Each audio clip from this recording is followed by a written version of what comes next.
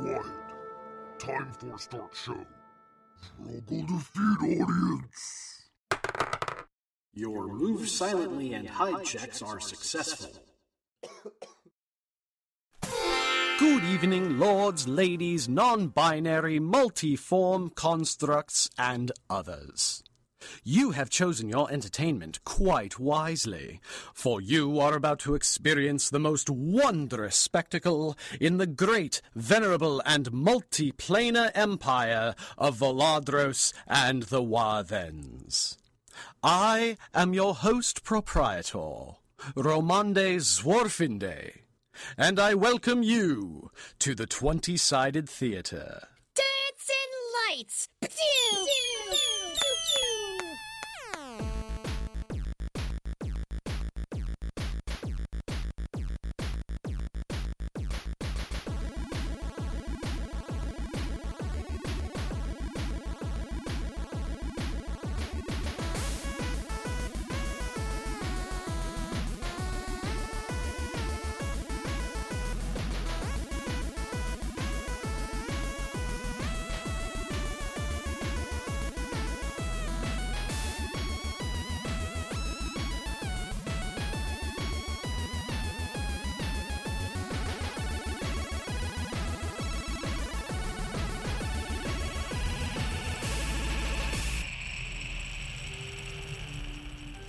Well, my adorable boosters, things have certainly taken a turn for the worse, and I am not talking about the constant nagging messages we keep receiving from the Emperor and the Imperial Defense Council. No, my faithful friends, a great ill wind has seen fit to lift my tunic right up over my head. Here's Harry Larry to tell you more. My name is Hera Laris of the Dipson Memorial Action Town Criers. Where has your sense of professionalism gone, Master Sorfinde? I am sorry, Hera. With my sibling in such close proximity, I'm a little on edge. Let's try that again. I bring you now to Hera Laris and the Dipson Memorial Action Town Criers for more information. Thank you, Romonde.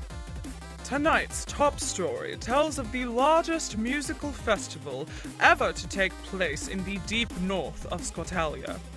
People of various species are flocking to the town of Acoustica as we speak to hear the musical stylings of the largest, most flamboyant, most popular stage act in all the Empire, the Red Hand Minstrel Assassins.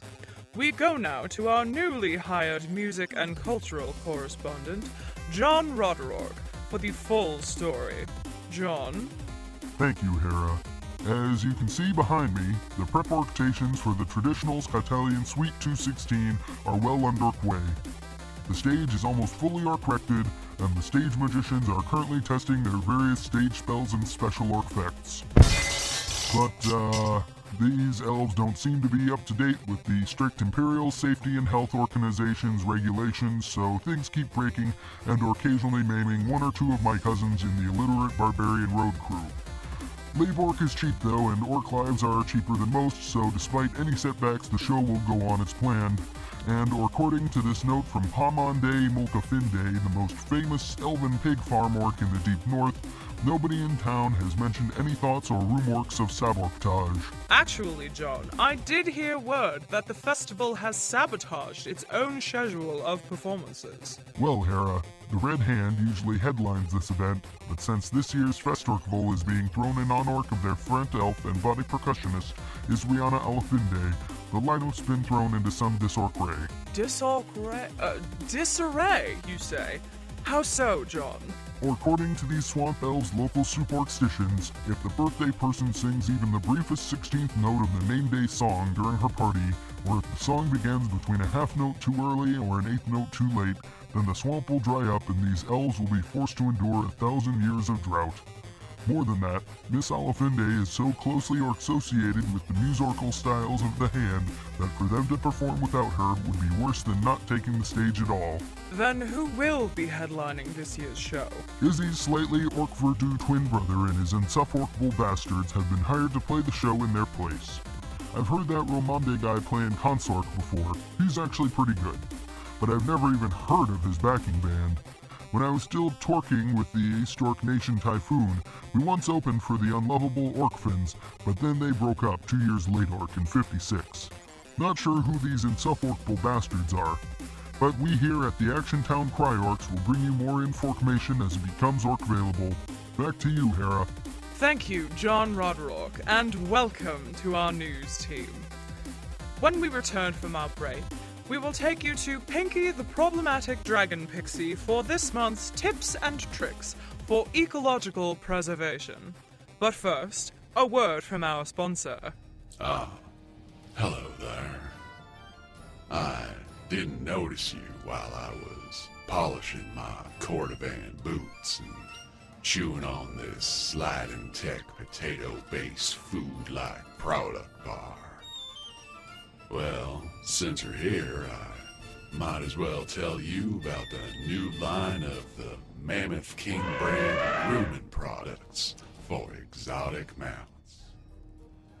I've never used the stuff before, but he's paying it, so I'm saying it. His Majesty, the Mammoth King, is not just the mascot, not just the president, and not just the spokesman for this fine, fine company, but he's also a highly satisfied customer.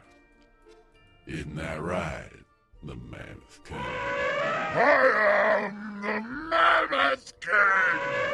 The Mammoth King brand exotic mount grooming products are made with only the finest, all-natural ingredients.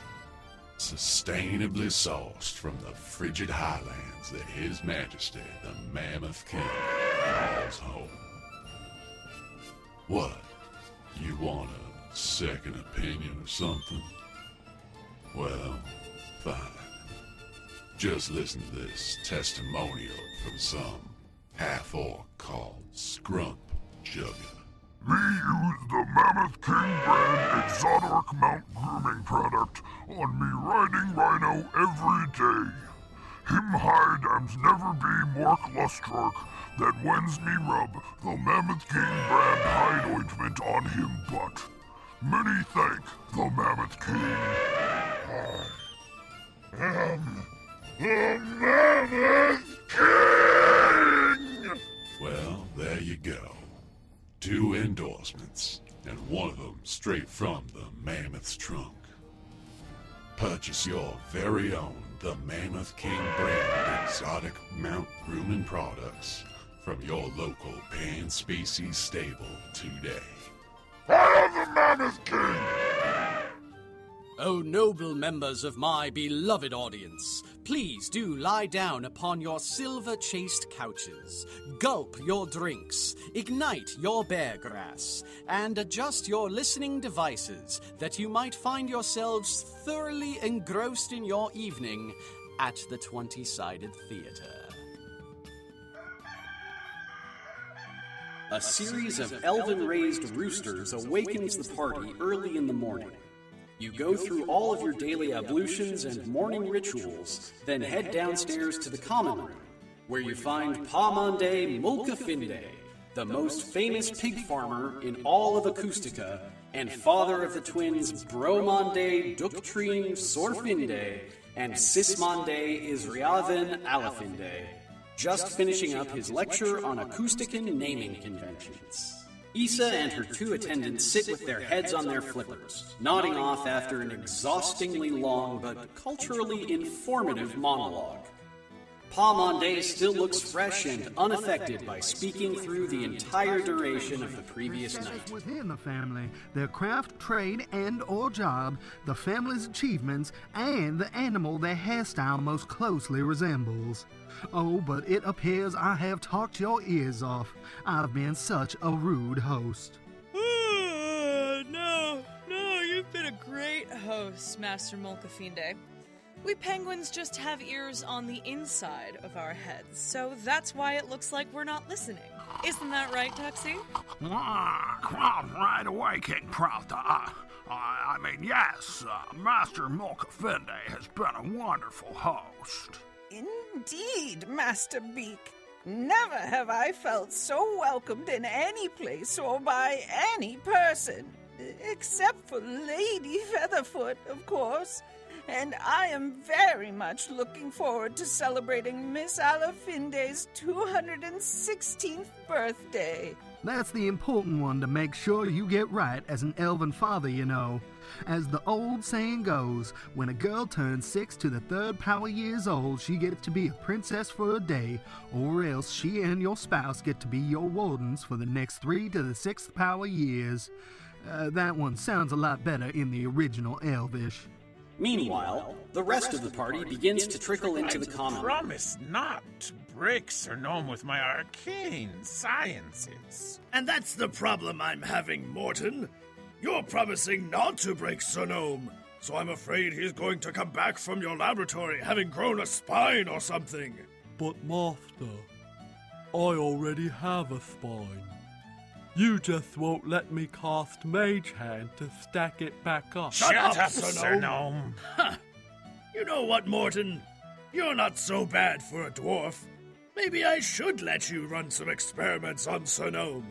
Here, I'll help you put him back together while you tell me what you think you're doing with that crystal. What? Oh, nothing much. I'm just embedding the shard of ruby quartz into the base of his skull. Yes, normally I'd do some alchemy first to turn this stuff into a crystalline salt since the skin absorbs it better that way, but you know. Indeed! I freed Sir Gnome from his prison of flesh many years ago, back when I still had one of my original eyes. So, anyway, what's this experiment supposed to do? Oh, nothing much. Just installing a little tracking and monitoring system so Sir Gnome can always be found. The crystal will amplify Sir Gnome's natural psi, and through a forced quantum entanglement field, the source crystal should be able to pinpoint his location and distance, while also providing access to Sir Gnome's thoughts. You look thirsty. How about you down this nice tall glass of, dwarven spring water? Wow, thanks! It's a little salty and very grainy, but I like the aftertaste of spearmint. Yep, that's an old clan secret. Anyway, I think the process is finished. We just have to turn on the monitoring system to see if it works. Did it work, Master Saltgeld? Should I climb back down out of this treehouse here to test it further? Sir Gnome, what are you doing in my head? I demand that you get out immediately. Oh, and there's no need for you to climb down the tree. Not when I can cast an audience defenestrating hand. Well, I didn't hear any of that exchange, so it looks like the experiment worked. Hey, Thrymlock, where's Sir Gnome now? Shut up, dwarf. I hate you forever.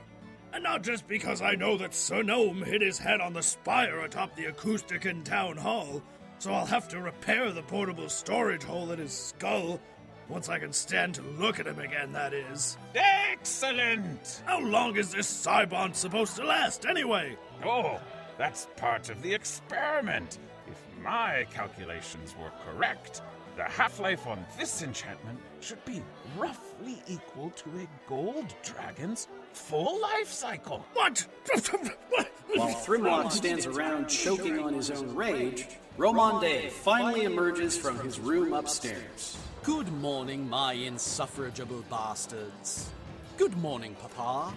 I trust you all slept as soundly as I did. Why, good morning, my darling son. Most of your companions have been up for hours now, but I see you still have as much trouble getting out of bed as a blind newborn piglet has finding its mother's teeth. It's adorable and it takes a while, but you'll get there eventually, and if you don't, then you'll die. Actually, Pig Farmer, some of us do not sleep. We have more important business to be about. Indeed.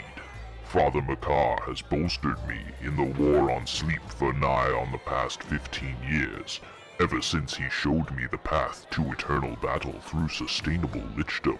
Yeah, Torea and Steve don't sleep either, since I jump-started them with all those gigajoules of positive energy! And the half-orcs have a toddler, so they definitely don't get any rest at night. Hells, I think Morton and the Penguins are the only members of this party who still technically sleep instead of meditating or trancing. Wait, Torea, does Spirit of the Swift Wind need to sleep? And where is he anyway? Spirit of the Swift Wind is down in the pasture near the base of the Treehouse Inn, Lord Thrimlock. My faithful mount now prances in the bogs below, alongside the noble swamp horses of Acoustica.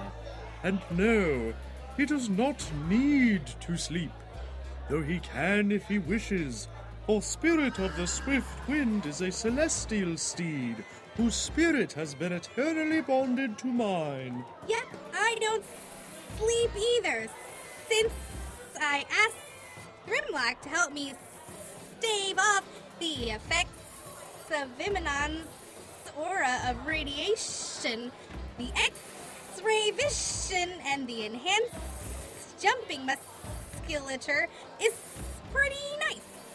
But my scales kept falling out, and I kept coughing up stuff the color of Sir Gnome's feet. I didn't actually cure her cancer or her radiation poisoning.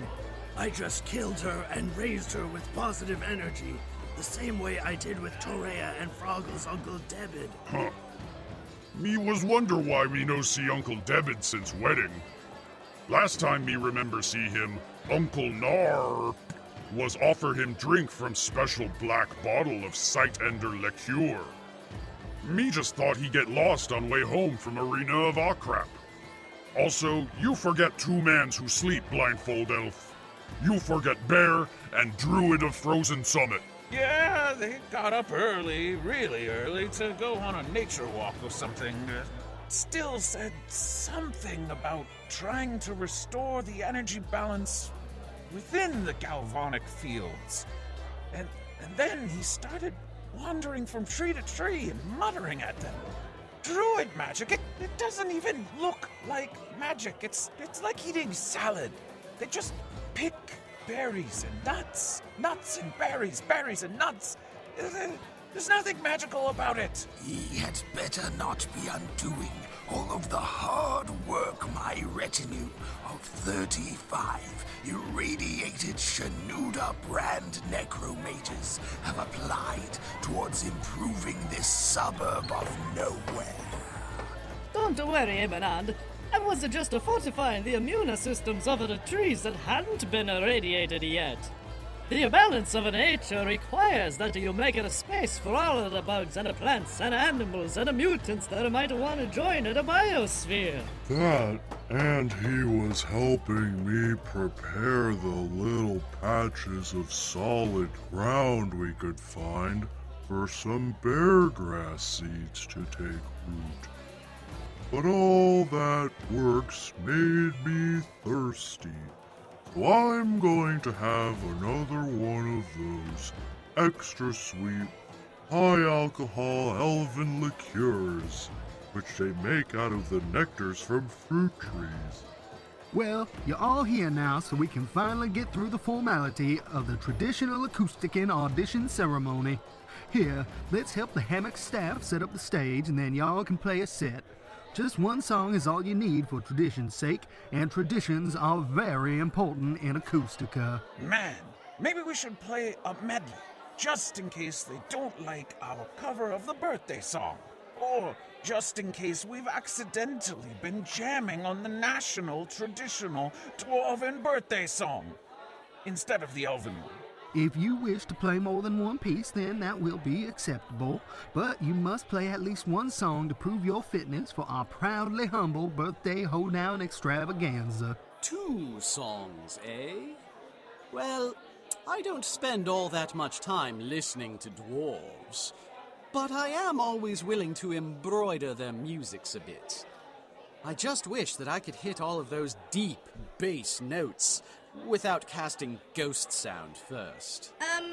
Mr. Mokafinde, what happens if we fall off tempo or don't play with enough vibrato or other embellishments or something? Well, my dear lizard friend, y'all have to be very careful with the timing of the birthday song. According to our venerable swamp witch, if even the quietest 16th note chimes out before its appointed time, then the whole ceremony is ruined and our gods will blight our crops for a millennium. Y'all don't have to play all fancy, though. We acousticans are very proud of our austere musical stylings, and we mostly just want to be able to pick out a familiar tune. But this is just a formality. Y'all are professional musicians, and the real performance is tomorrow night, so we don't have to worry about any of that for right now. Just get on up there and play your hearts out. And Bromonde, thank you for agreeing to play for Sismonde. Marmonde and Gramonde will be so happy to see both y'all getting along nicely together for a change. The insufferable bastards schlep all of their borrowed or improvised instruments onto the stage and spend the next quarter hour setting up their tableau.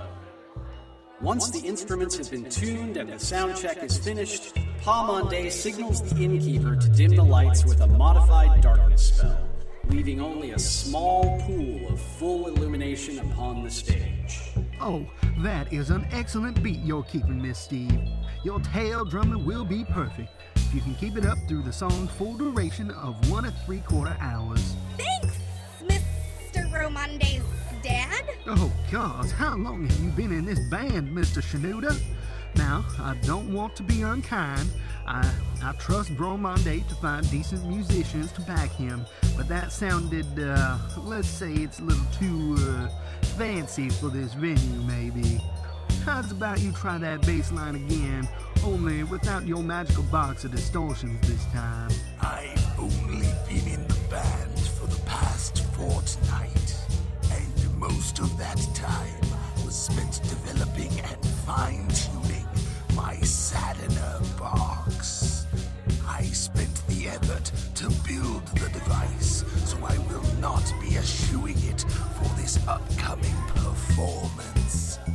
Well, your short time in the band does excuse you from being, less familiar with the part.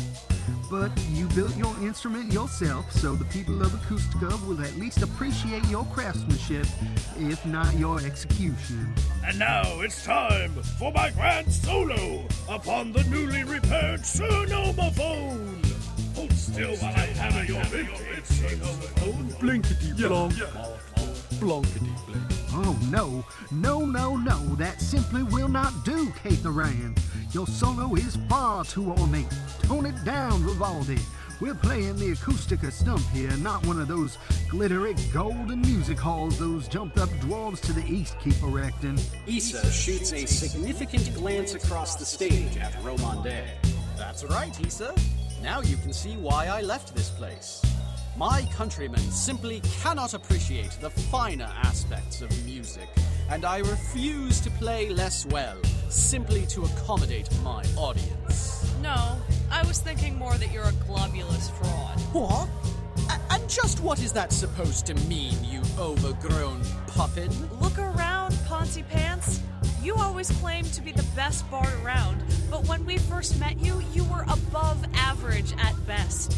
Now I can see why. I will have you know that at the age of 92, I was ritualistically exiled from this town, simply for my, differences in musical opinion. Besides, Papa didn't call me on the carpet this time, so I've obviously learned how to make compromises for the sake of communal harmony. Communal harmony, my cloaca. You weren't even hitting your strings. You basically played air lute through the entire song. And thus, nobody took note of any of my hammer-ons, pull-offs, or Aeolian scales. Papa isn't getting red in the face, well, except for the juniper blossoms upon his cheeks. So harmony, therefore, must have been preserved. I guess it counts as a performance? Anyway, you wrap up the song, and Pa Monday greets you as you relinquish the stage. Thank y'all again for getting on up there. I say it takes a whole bushel of courage to perform anything in front of a live audience. And from what I've seen tonight, if even a tenth of what my son keeps writing home about y'all is true, then you're still the bravest group of adventuring musicians I've ever met. Even braver than my darling daughter's Red Hand Minstrel Assassins. Romande writes home to you guys? That's weird. He always made it sound like he has no living family apart from Isriana and her hatchlings. Well, he more writes at us than to us. That sounds more like the Romande I know and tolerate. But he writes about us when he does? Well, he writes about his own daring exploits and adventures, but he always includes y'all as supporting characters. But I know my boy well enough to know how to read between the lines, so that's how I know that y'all are the bravest adventurers to ever grace our humble acoustic and stump with your musical presence. Especially with all the, mysterious threats and such surrounding tomorrow evening's party. But that's just got to be sound and fury. Ain't nobody around here been hurt so far. At that moment, you hear a sudden crack as one of the inn's support branches gives way. Make reflex saves to avoid falling out of the treehouse. Well, I spoke too soon, I suppose. I just wish I knew who would want to sabotage my darling Sismonde Isriande and Alafinde Sweet 216. But first, is everybody okay? I'm okay, Papa. Ooh, I'm not quite dead. Luckily, Spirit of the Swift Wind broke my fall. Thanks, Spirit of the Swift Wind. And even more luckily, Sir Gnome broke the magical yet not talking horse's fall. We penguins are good, thanks to the celestial chainmail I force all my retainers to wear. Vroggle fly too, so Vroggle and family am's okay. You do nothing for our family, Vroggle. Me am's monk, so me snowfall with Vriggle as soon as tree break. You bad husband for look after self but not family. Ugh. I take this as a sign that the Warfather has declared a war on timber. Imanon, I think this is your fault. If you could just turn down your aura of radiation, maybe the trees will stop breaking on us. Shut up, Chameleon. I've only been here for about 13 hours, so while many tree cancers have budded in the wake of my free radicals, they shouldn't have had enough time to metastasize or cause structural damage. Yet. And this is why dwarves aren't stupid enough to build their inns in trees. Well, this and the fact that our adamantine kegs are too heavy to be supported by mere wood. I'm fine, but I'm starting to hate this place. I see why you left all those years ago, Romande. Well, if I have to perform at tomorrow's soiree, then I should go get ready. I'll be in my dressing room, so do not bother me under any circumstances.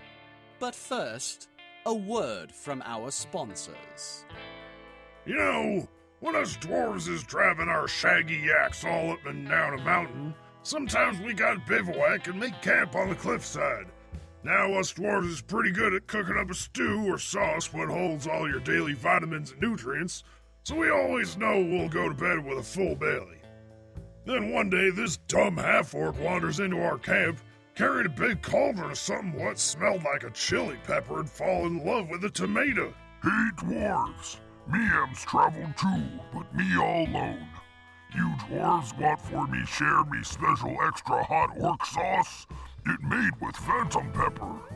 Well, we dwarves are hospitable people, so we invited this strump feller into our camp and took a bite out of his cauldron, and hoo-wee! It was the worst sauce I'd ever tasted. That swill was bladder and milder than a newborn's first fart. Phew, pah. Hey, Scrub, where'd you say you got this recipe? An old family recipe from way back when me grandmother helped build New York City. New York City? Well, that explains it, I guess. Here, Scrub, try some of this. Special dwarf core of the planet hot sauce. Now made with the chili seeds what grew on the plane of fire. Special dwarf core of the planet hot sauce. They say it's magically hot, but I don't believe in magic. Ah, me tongue! It burns so hot! Ah, wow, wow! Now registering at over 14 trillion on the Scoville scale. This sauce is guaranteed to set fire to your supper tonight.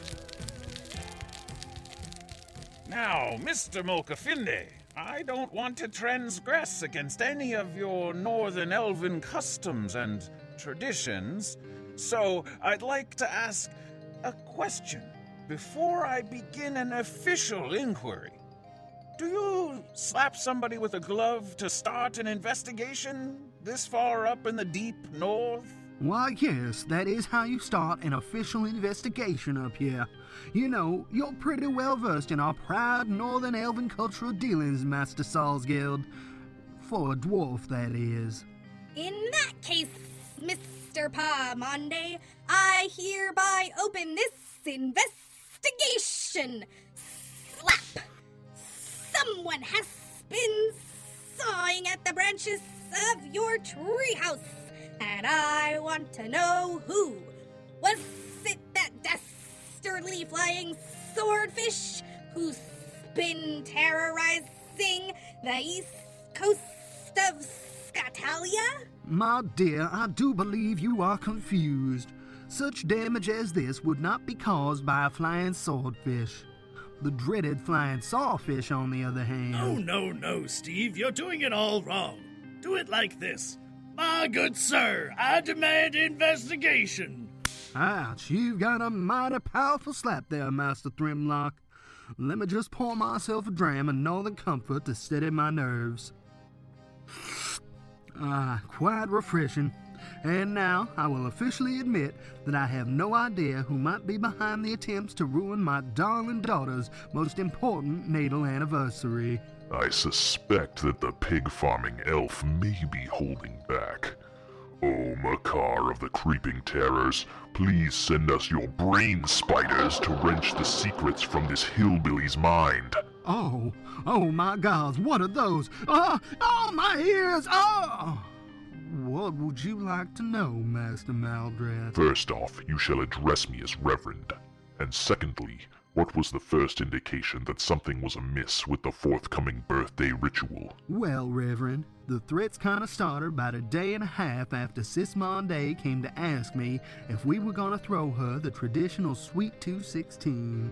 Oh, and she also reminded me that her birthday technically is the day before her twin brothers. Hang on. Back the fuck up.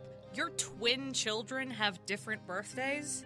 Yeah, it is somewhat strange that my twins have different birthdays, but when Sis Monday came to me a month ago, she had this certificate of live birth from the Imperial Office of Foreign Registries that clearly showed that she was born just before midnight and Bromonde was born just after. I always thought my Monday was in labor until just before dawn when she gave the worlds my twin bobbins. But after 90 hours of labor, you kinda lose touch with the facts, I guess. I demand investigation of that certificate of live birth. Yes, everything appears to be in order here. These are official Imperial documents, all properly signed and notarized.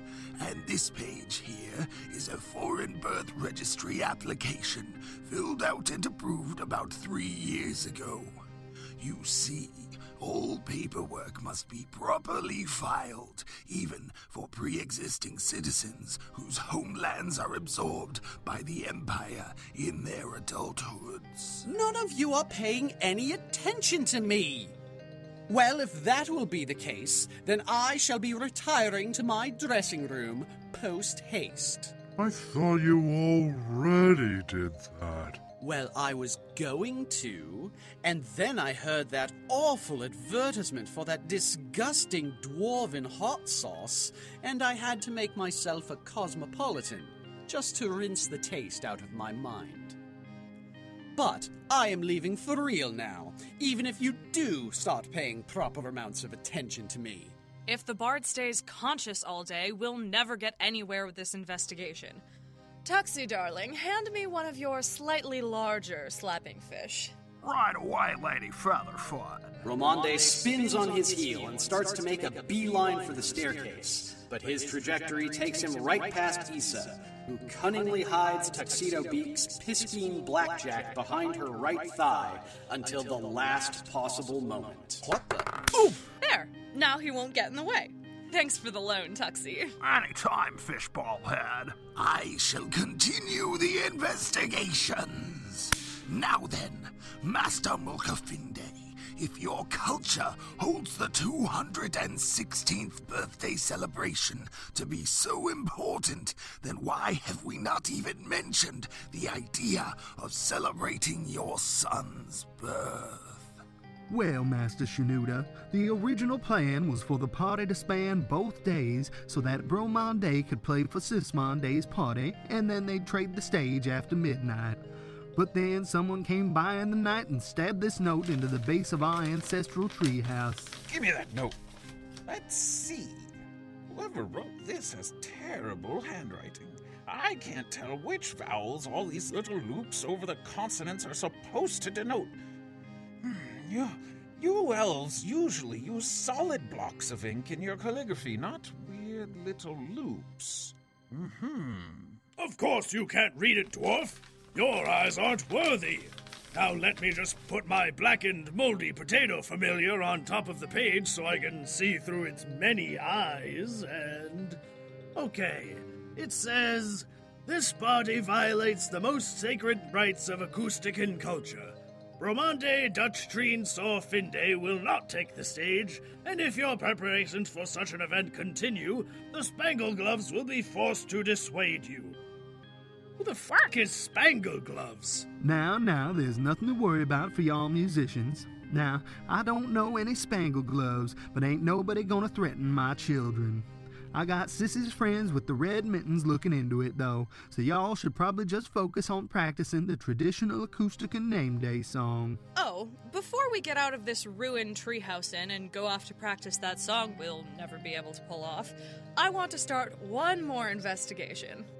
I want to know all of the most embarrassing childhood stories about our dear, beloved Bromonde. Well, telling embarrassing stories about one's offspring is at least 5/8 of the reason to spawn in the first place. My favorite was the time he pooped his pants right in the middle of Elf Church. I mean, he was still young. He'd only seen about 23 winters by that point. Anyway, there we were, seated amongst the roots of the great hollowed-out tree of Maneg, elven god of the skies. It was the first time that my dear daughter was singing the responsorial psalm to the congregation. Now, I know how jealous my dear Bromonde can get when others are garnering more attention, but when I glanced to my side, I did not expect to see his face shining so beet red with such powerful exertion.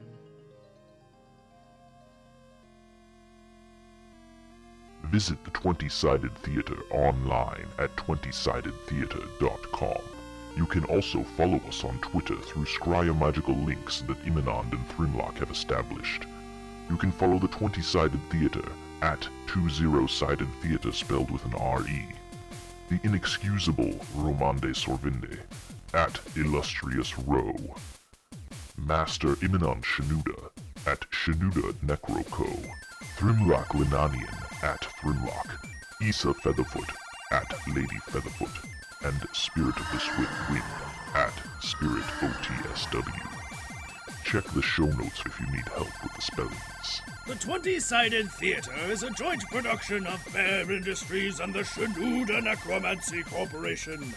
This episode stars Gabriel Abenante, Natalie Abenante, Blake Parker, Karen Dwen Quatrin, Kian Quatrin, Rory Quatrin, and Tony Scarufi, with special thanks to John Abenante, Jim Coling, and Mike Solso for the use of Smid Caltrops, the half-bear monk, Still Colmanani, the druid of the Frozen Summit, and Froggle, king of things. Tonight's episode was written by Rory Quatrin and engineered by Blake Parker.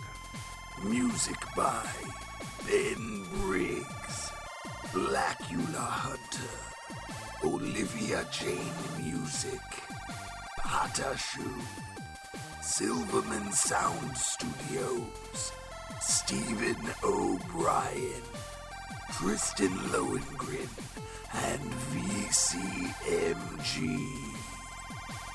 For a complete list of and links to all the music and sound effects you heard on tonight's episode, visit the show notes at 20sidedtheater.com.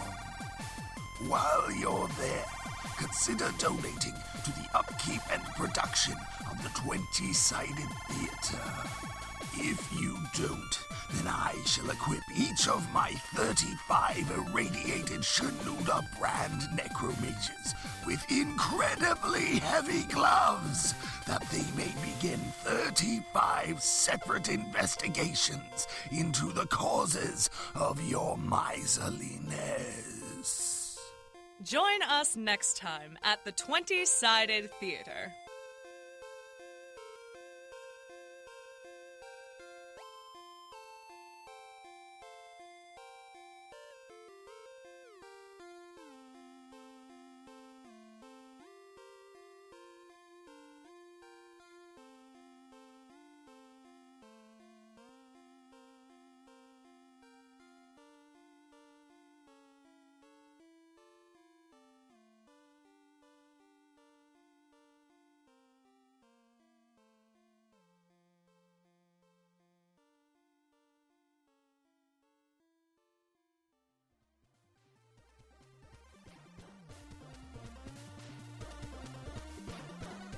Master Shenouda, Spirit of the Swift Wind and I bring you tidings from Lord Thrimlock. Silence yourself, Torea. You too, Spirit of the Swift Wind. I said shut up, horse! I am receiving signals from the polycosmic monitoring system that I used to spy on that so-called scientist, Professor E. Slide. Dr. Edwin von Slidingworth, honorary PhD, here again to bring you a brilliant new product from the Sliding Tech family of goods and services. But before I can show you our brilliant and supremely useful new bauble, Sona, get in here! What do you want this time, sir? I was busy decoding all those WAV files you've been recording with that multi-dimensional surveillance network that you teleported into the Shenouda Necro whatever guy's workshop. Also, jeezy crazy, that jar is super loud. Maybe you want to consider oiling it up or something. A capital idea, Sona. Go and fetch me a can of Sliding Tech Universal Lubricant. But first, you should shut that door so I don't get mosquitoes and moths crawling all over this incredibly expensive scientific equipment, which is totally not bug-resistant. Sure thing, sir. The door's kind of stuck. You really need to oil this thing more often. Let me just give it some boot grease. Sona, what have you done? That's a load-bearing wall that you just broke. It wasn't my fault, sir. You're the one who hired that cut-rate cock-up artist to build lab facility Epsilon out of sticks.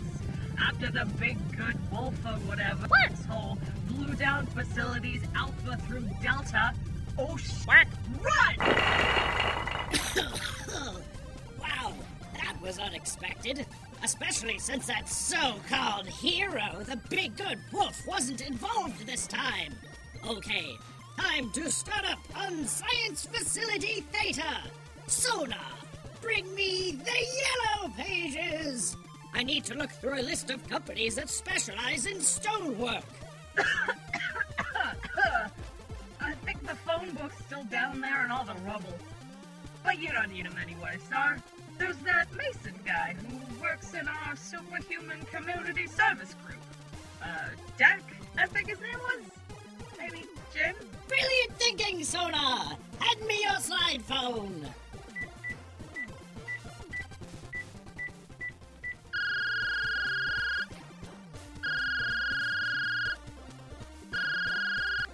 Hello? Jack Partry, Construction and Stonework. Solid work with solid materials since 2010. How can we be of edification today? The Mason! Get out here! Lab Facility Epsilon has finally met with the same fate as all the others, and I need your unique set of telepathic and telekinetic abilities to build me a new one! Who the... Oh, shit! Eddie? Is that you? Oh, how'd you get this number, Chief? I keep telling you, I don't want to be no part of no company run by an ex-supervillain. I'm on parole now, boss, and I don't want to screw that up by working for you. First off, it's Professor Slide to you, the Mason. Maybe Dr. Von Slidingworth, but never Eddie. Such familiarity will not be tolerated in a henchman. And that's what I keep telling you, Chief. I don't want to be no henchman. I mean, your guys have got the best insurance this side of the Mississippi, but the rest of your pay is shit.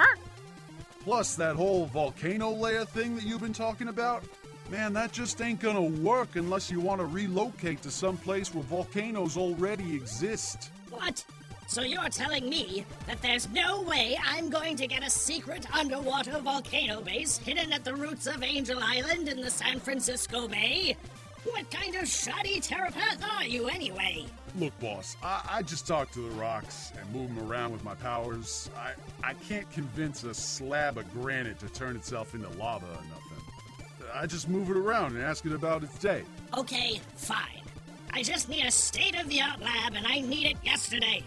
I've got 100 gold ingots with your name stamped on them, but you can only have them if you can start construction within the hour. Holy schwack, sir! You just offered him like $1 million for this job! A little over 1.3 million, actually.